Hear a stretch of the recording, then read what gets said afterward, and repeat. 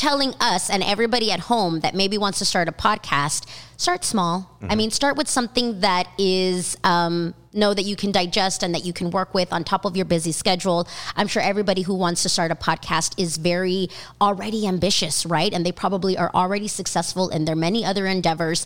And you're telling us, okay, do something that you can do, consistency, so that it is successful. Yes, absolutely. And going back to the consistency part is why I like to create like hour-long podcasts and break them down into small micro content, because that content becomes your week of content. I don't think people really understand that. Like that becomes your Instagram stories. That becomes your reels. That becomes your TikToks. That becomes your YouTube shorts. You can literally upload that minute or 90-second video to YouTube and have it premiere as a video that gets traction every single day because it's notifying your people that are subscribed to your page.